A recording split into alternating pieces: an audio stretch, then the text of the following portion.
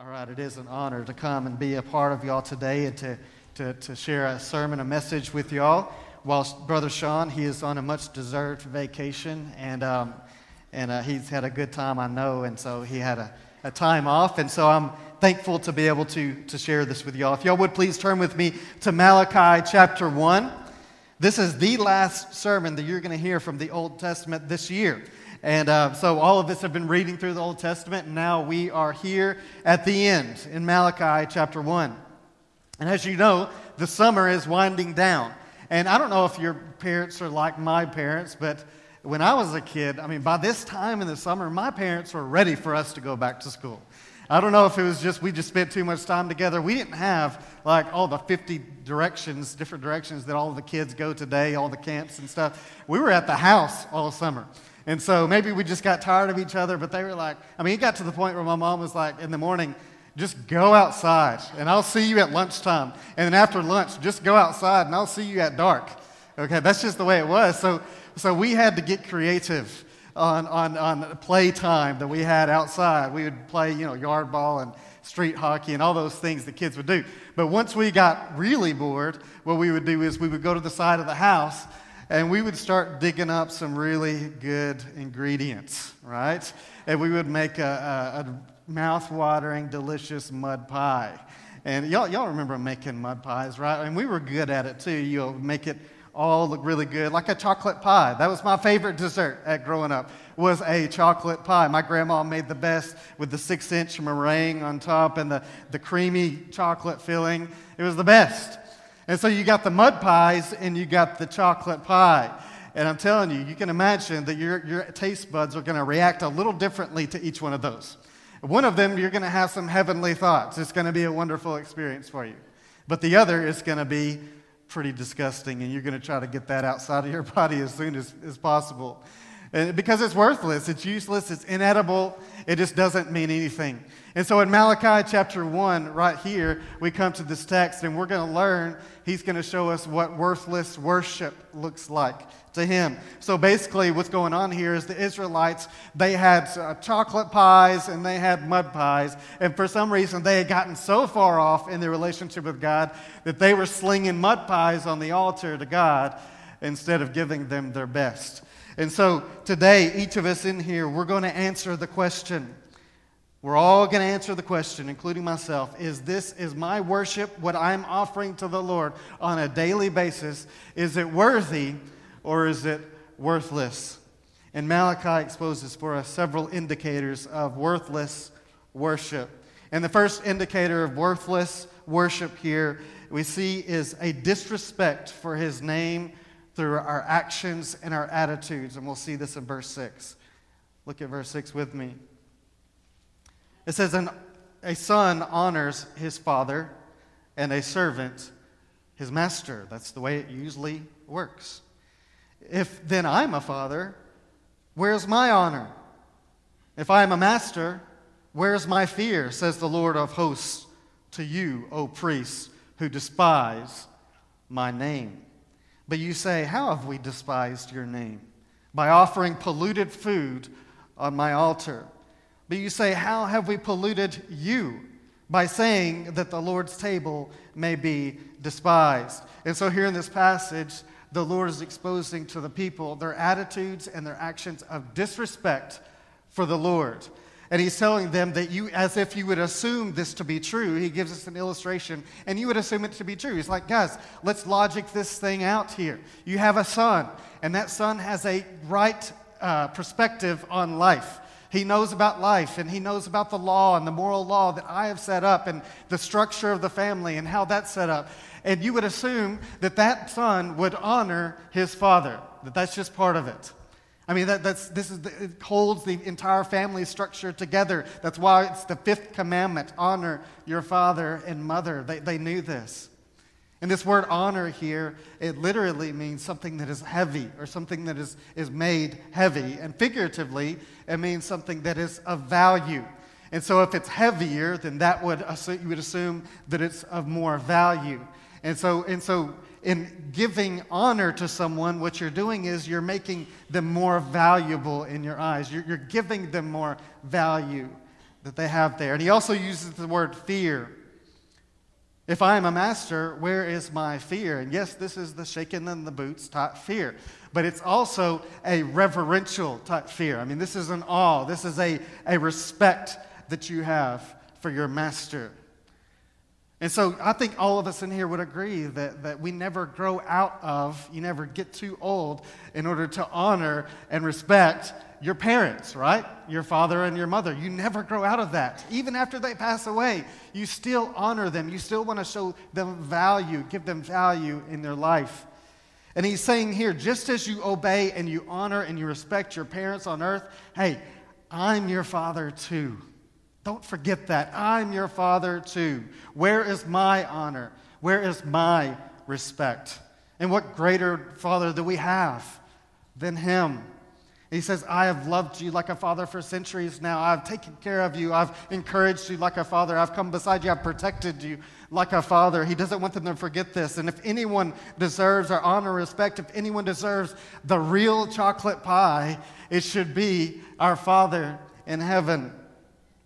But instead of honor and respect, it says that you despise my name. What does that mean? It means that you hold my name in contempt. You despise, whenever you think of my name, you go, yuck. I don't want any part of that. It's the opposite of respect. It's the opposite of showing honor to someone. And these are the spiritual leaders. It says, to you, O priests, right? These are the guys that should know better.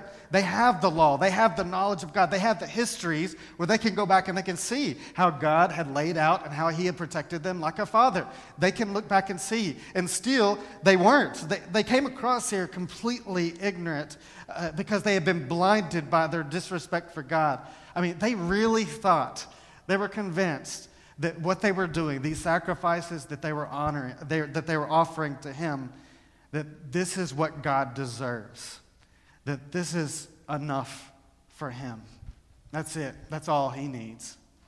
And they had gotten to the point, they were so blinded that they asked the question, how have we despised your name? What are you talking about? What have we done to despise your name? And he answers, he says, by offering polluted food on my altar. And so through the sacrificial system, and y'all know this, we've been reading through the whole Old Testament together now.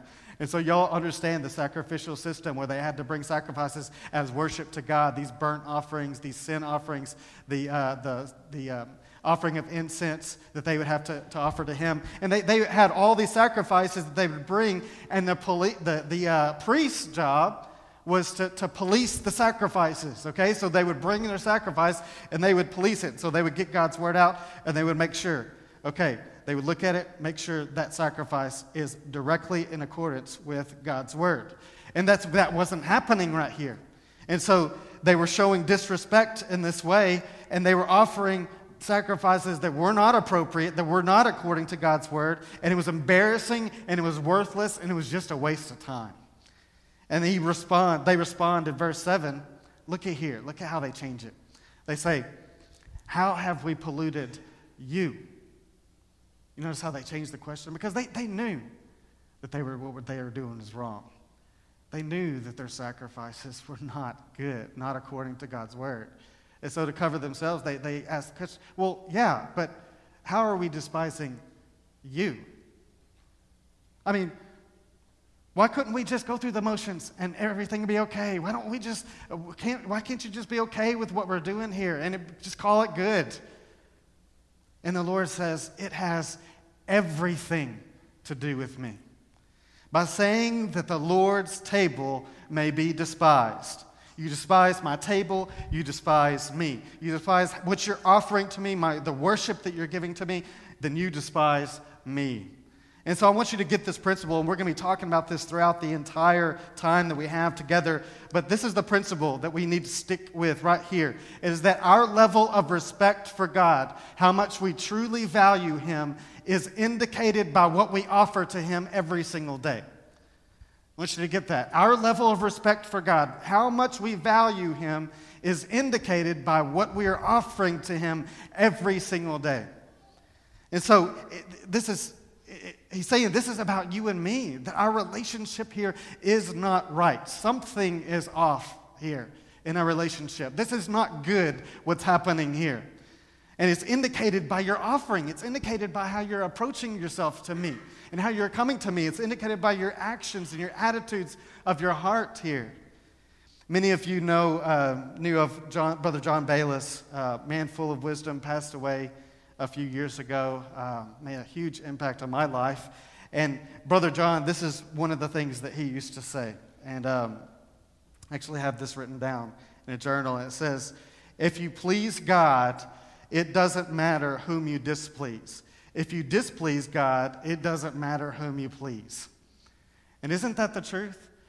For everything. If you're living and you're displeasing to God, it doesn't matter whatever else you do, right? Advancing in your career, your kids getting on the honor roll, all the good things. I mean, you could be doing all kinds of good things, but if you're still living to displease God, it doesn't matter. That's a waste of time. And so they have disrespected his name in this way. But he goes even further in verse 8. Not only were they disrespecting his name, but they were also disregarding his desires. I want us to look at that in verse 8. It says, when you offer blind animals in sacrifice, is that not evil? And when you offer the lame or the sick, is that not evil? He's going back to Deuteronomy 15:21. And listen, this is what Deuteronomy 15:21 says. It says, if an animal has a defect, is lame or blind, or has a serious flaw, you must not sacrifice it to the Lord your God. Never would you ever do that. You see, in the Old Testament, they were told, you bring your first fruits to the Lord. You bring the best of the best, and you offer it on the sacrifice on the altar there. This shows their devotion to God, but it also showed their dependence on God. And this is what was happening. They had the good, they had the best, and they had the leftovers. And they decided, hey, we'll give the leftovers instead. And of course, there was a concern, right? There's a concern here that they're going to, I mean, just think about it. You logic it out in your mind. You think, okay, if I give over my best, then what's going to happen is the worst, they're going to reproduce. And pretty soon, I'm going to be left with a bad flock, right? And so instead of trusting God that he's going to provide, instead of trusting God and being dependent on him in this, they were offering their leftovers, what they left. They actually thought that they knew what was best for them. And notice what the Lord says in response here. He says, hey, present that to your governor. Will he accept or show you favor? Says the Lord of hosts. You wouldn't even give this to your governor. Why in the world would you ever give me this? Be like if someone came over your house, someone really important, president or someone high up there. I mean, you can imagine what you would do. I mean, get the kids together. Let's go clean the house. Make it spotless. Everything needs to be in its place, right? Set the table. Let's put up the chinette and get out the china. And put up the solo cups and get out the glassware, right? And after you set the table, you're not going to go to the refrigerator and you're like, hey, honey, this casserole that we had last week, you think that's still good? No, you're going to get out the family recipe. That recipe that's from generation to generation. It's the best that you can offer them. And with the brand, not the generic ingredients, the brand name ingredients. And you're going to make sure it's just awesome for them. It's going to be the best. And this is what's happening here. That he said, you don't even do this with secular humans. Why would it ever cross your mind to do this with your spiritual father? It's just not anybody. This is the God of heaven we're talking about. So think again about that principle. Our offering to the Lord is an indicator of our devotion for the Lord and how much we truly do value him in our lives. And so until you can come to the point in your life where you can truly say, dear Father, you have everything. You have my all. You have my best. Until you can come to that point, you're going to have a problem giving him anything. And isn't that truth? Why is that the case? Because if that's your mindset, what you convince yourself is that you're owners of things and families and traditions and relationships. You're owners instead of stewards. And so you're always going to have a hard time giving away what you feel like that you own, whenever you need to realize that it's God who owns everything anyways. And so if you have that mindset, God, you have my everything because it's already yours, then it's easy to give back what's back to him, what's already his, right? It's easy to do that. And then what happens is you give back to him what's his, and then he gives you more. And that's how that process works, because you're dependent on him, and you're giving him your best. And so now, at this point, God can legitimately ask you, if your heart is truly right with me, and this relationship is good, and it's right, and it's healthy, then why is it? Man, it just seems like you're just all in for all these other things. I mean, they just get your best. Sports, hobbies, work, all these things, they just seem to get your best, and I'm just kind of left with what's left. Why is that the case? Is that the attitude of your heart? I want to experience the absolute best that you have. I heard a story of two children, a brother and a sister, and they were reenacting the story of Noah. And so he was Mr. Noah, and she was Mrs. Noah, right? And so they got together a shoe box here, and that was going to be their ark. And they put a few animals and a few things in it, and they put it in the tub. The tub was full, and that was their flood. And so they kind of floated around a little bit, and then the brother would go and pull the plug, and the water would go down, and the ark would rest on dry land. And so after that, the brother knowing the story, he said, okay, we need to make an offering to the Lord. We need to make a sacrifice over to him. And he said, hey, I got an idea. Why don't we sacrifice your animal, your stuffed animal over? She said, no way. You offer your animal to him. And he said, not a chance. And so they went back and forth for a while. And finally, she had an idea.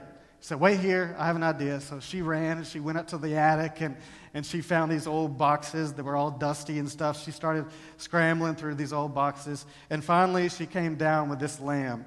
And this was a rough-looking lamb. I mean, its face was beat in and its tail was off and it was just dirty looking.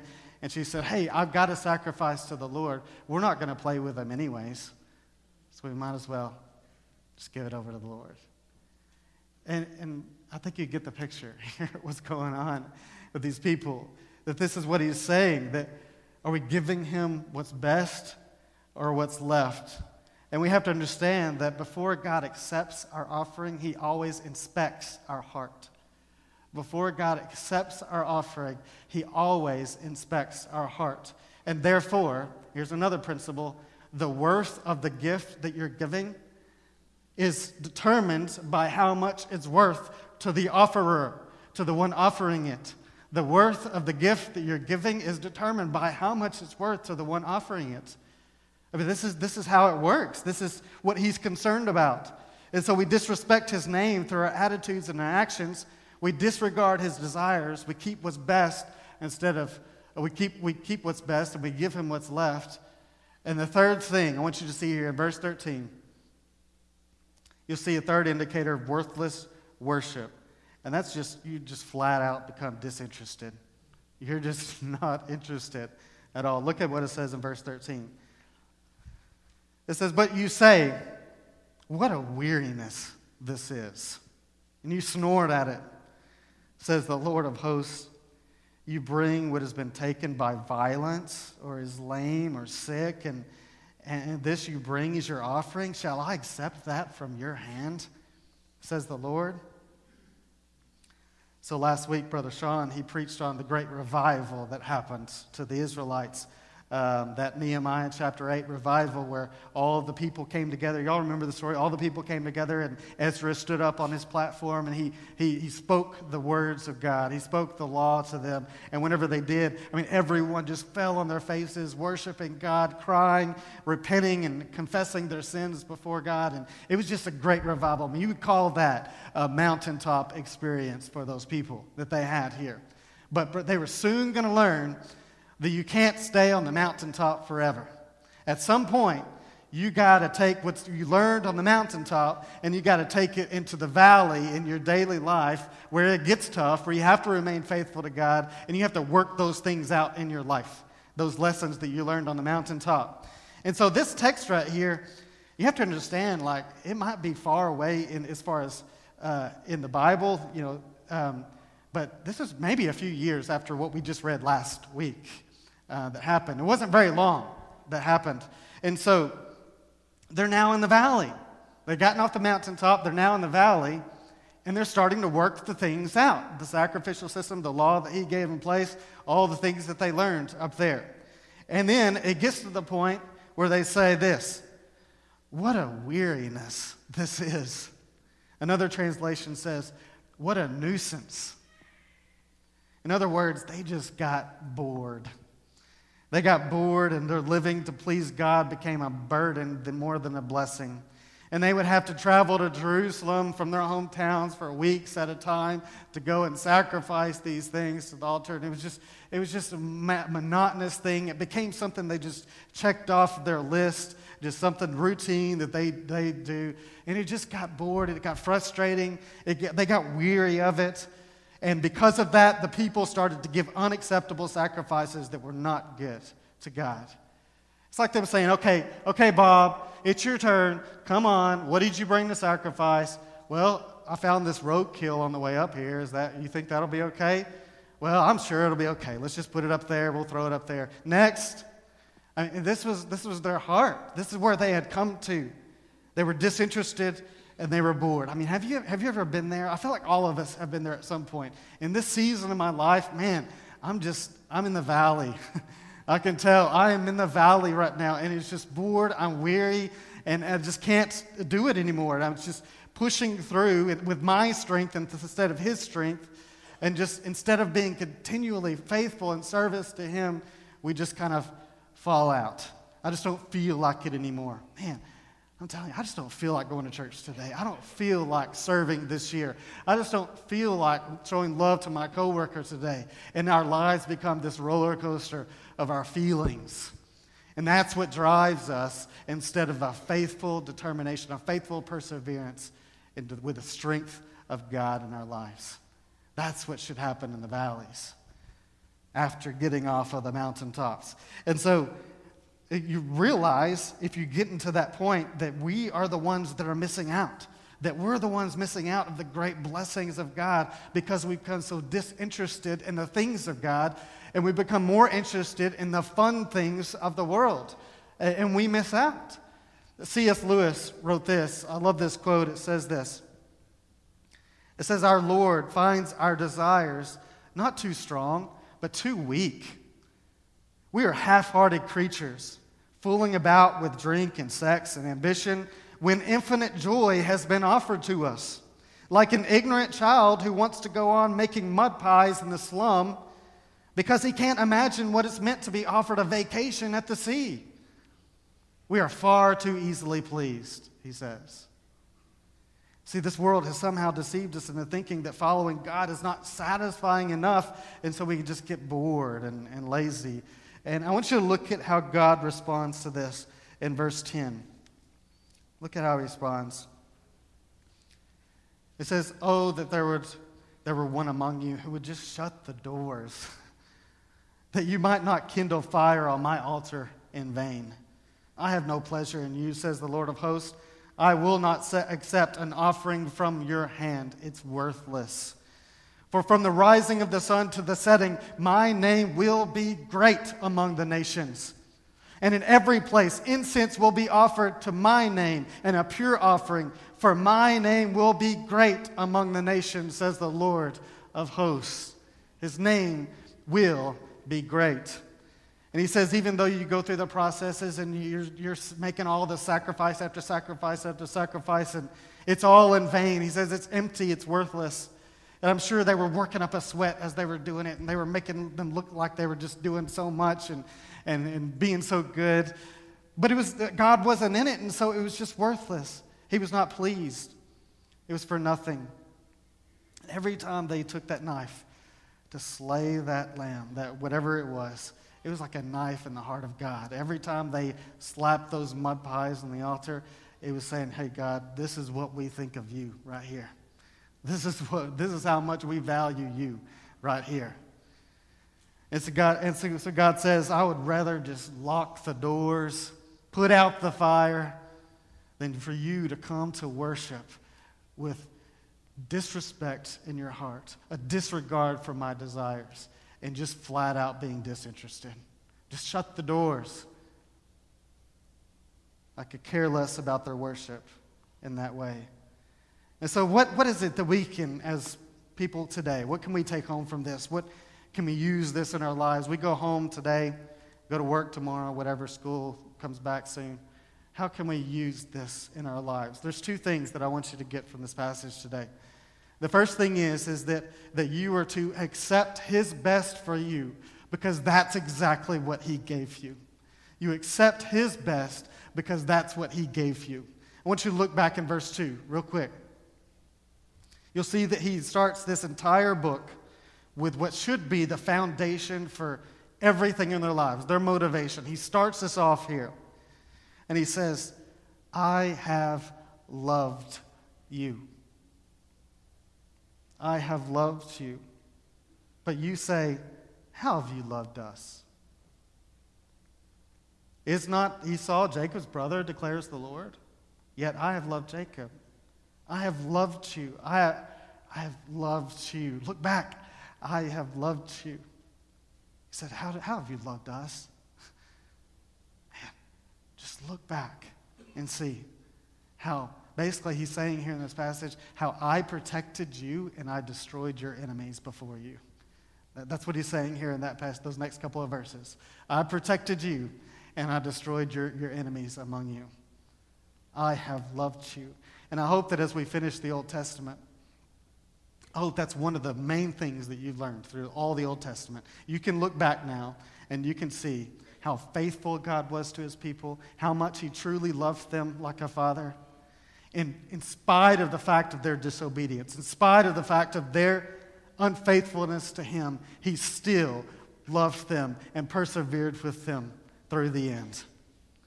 He loved them. And I hope as we take that right there, that you understand more than anything else you forget today. Just remember this one point whenever he says, I have loved you. I have loved you. And you say, well, how has he loved us? When I survey the wondrous cross on which my Prince of Glory died, my richest gain I count but loss, and pour contempt on all my pride. See, from his head, his hands, and his feet, sorrow and love flow mingled down. Did ever such love or sorrow meet, or thorns compose so rich a crown? If you're here today and you've never accepted that great gift of his great love for you, I want to tell you today that he has offered his best for you today. He has offered his best. For God so loved the world that he gave his one and only Son, that whosoever believes in him shall not perish but shall have everlasting life. His best he offered up for you today. And that second verse of that song says this. It says, after experiencing that right there, were the whole realm of nature mine, if everything was mine, that would be an offering far too small. Love so amazing, so divine, demands my soul, my life, my all. Demands everything. And so that brings us to our second application point, that the truth of his love should spur within us the greatest motivation to give him our best instead of what's left. We offer him our best instead of what's left. 2 Timothy 1:9 says this. I love this verse. It says, he has saved us and called us to a holy life, not because of anything that we have done, but because of his own purpose and grace.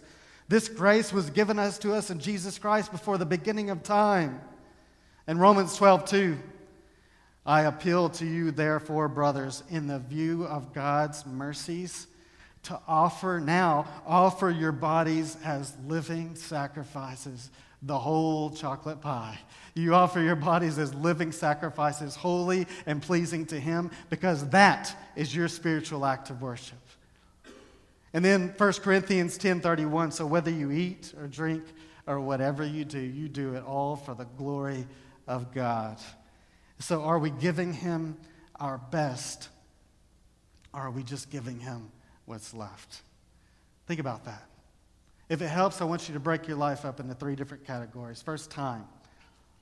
When it comes to your time, are you giving Him what's best, or are you just giving Him what's left? Are you giving the first fruits of your life, of your time, or just what's left? Are you showing Him value through your time and through your schedule? For me, the nighttime before bed, that's my leftovers. It might not be for you, but that's my leftovers. I like to read a lot in bed, all the time. But this is what happens. I start nodding off right back because it's the leftovers of my day. That's kind of what's left after everything else had happened.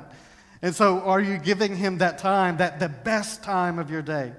Brother Carlton, he gave me some advice one time, and I still try to stick with this today. One thing that he said he would do is that he gives his Saturday evenings over to the Lord.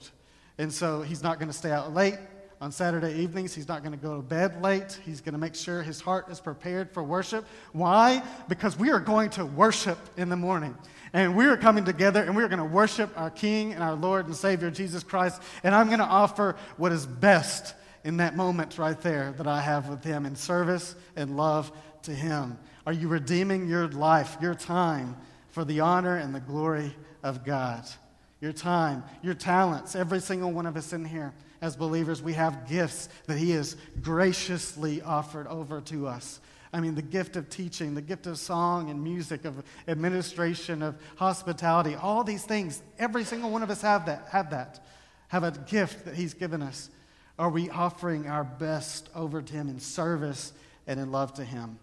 And then thirdly, our treasures. You got your time, you got your talent, and you got your treasure, your resources that God has graciously given as a steward to Him. You may say, man, I don't have any money. It's not really about the gift here. It's about the heart behind the gift that you're giving. And so I want to close with this. This goes along with this story. I heard a story of an African woman that was saved in a little African church in a village, and she was baptized there. And that Sunday, he preached a sermon, and one of the things he mentioned was tithing, the importance of giving over to the Lord. And so at the end, just like here, the offering plate passes to her, and by the time she got to her, man, I don't have any money to give. And so this is what she did. She took the offering plate, and she set it out in the aisle, and she stood in the offering plate, and she said, Lord, I don't have any money to give, but you can have all of me. And that's what He wants from you today. Pray with me, please. Where are you at in your relationship with God? Have you accepted His best for you? Because that's what He's offering to you today. And because of that, right there, that great love that He's shown for you, in response to that, are you giving Him what's best in your life, or are you just giving Him what's left? I mean, can you imagine what it would be if every single one of us in here, me first, I commit to the Lord today from here on out, I strive, dear Father, to give you what's best in my life instead of what's just left. What God could do with something like that. And that's what I want you to pray about today. Where are you at in your relationship with Him? Let's evaluate ourselves. Our worship, is it worthless or is it worthy? Let me pray. Dear Father, I thank you so much for this word of truth. My goodness, it applies so much to our lives today in our worship with you. And I pray that by the time that we leave in this place, that we will all have the commitment, dear Father, after realizing the great depths of the love that you have shown us, that we would never even consider giving you less than what is best in our life, that would be our offering over to you, dear Father. We thank you for your grace and your love that you pour out on us every single day, because we need that. We desperately need that. So be with us right now, dear Father. May your Spirit move in this place. In Jesus' name I pray, and amen.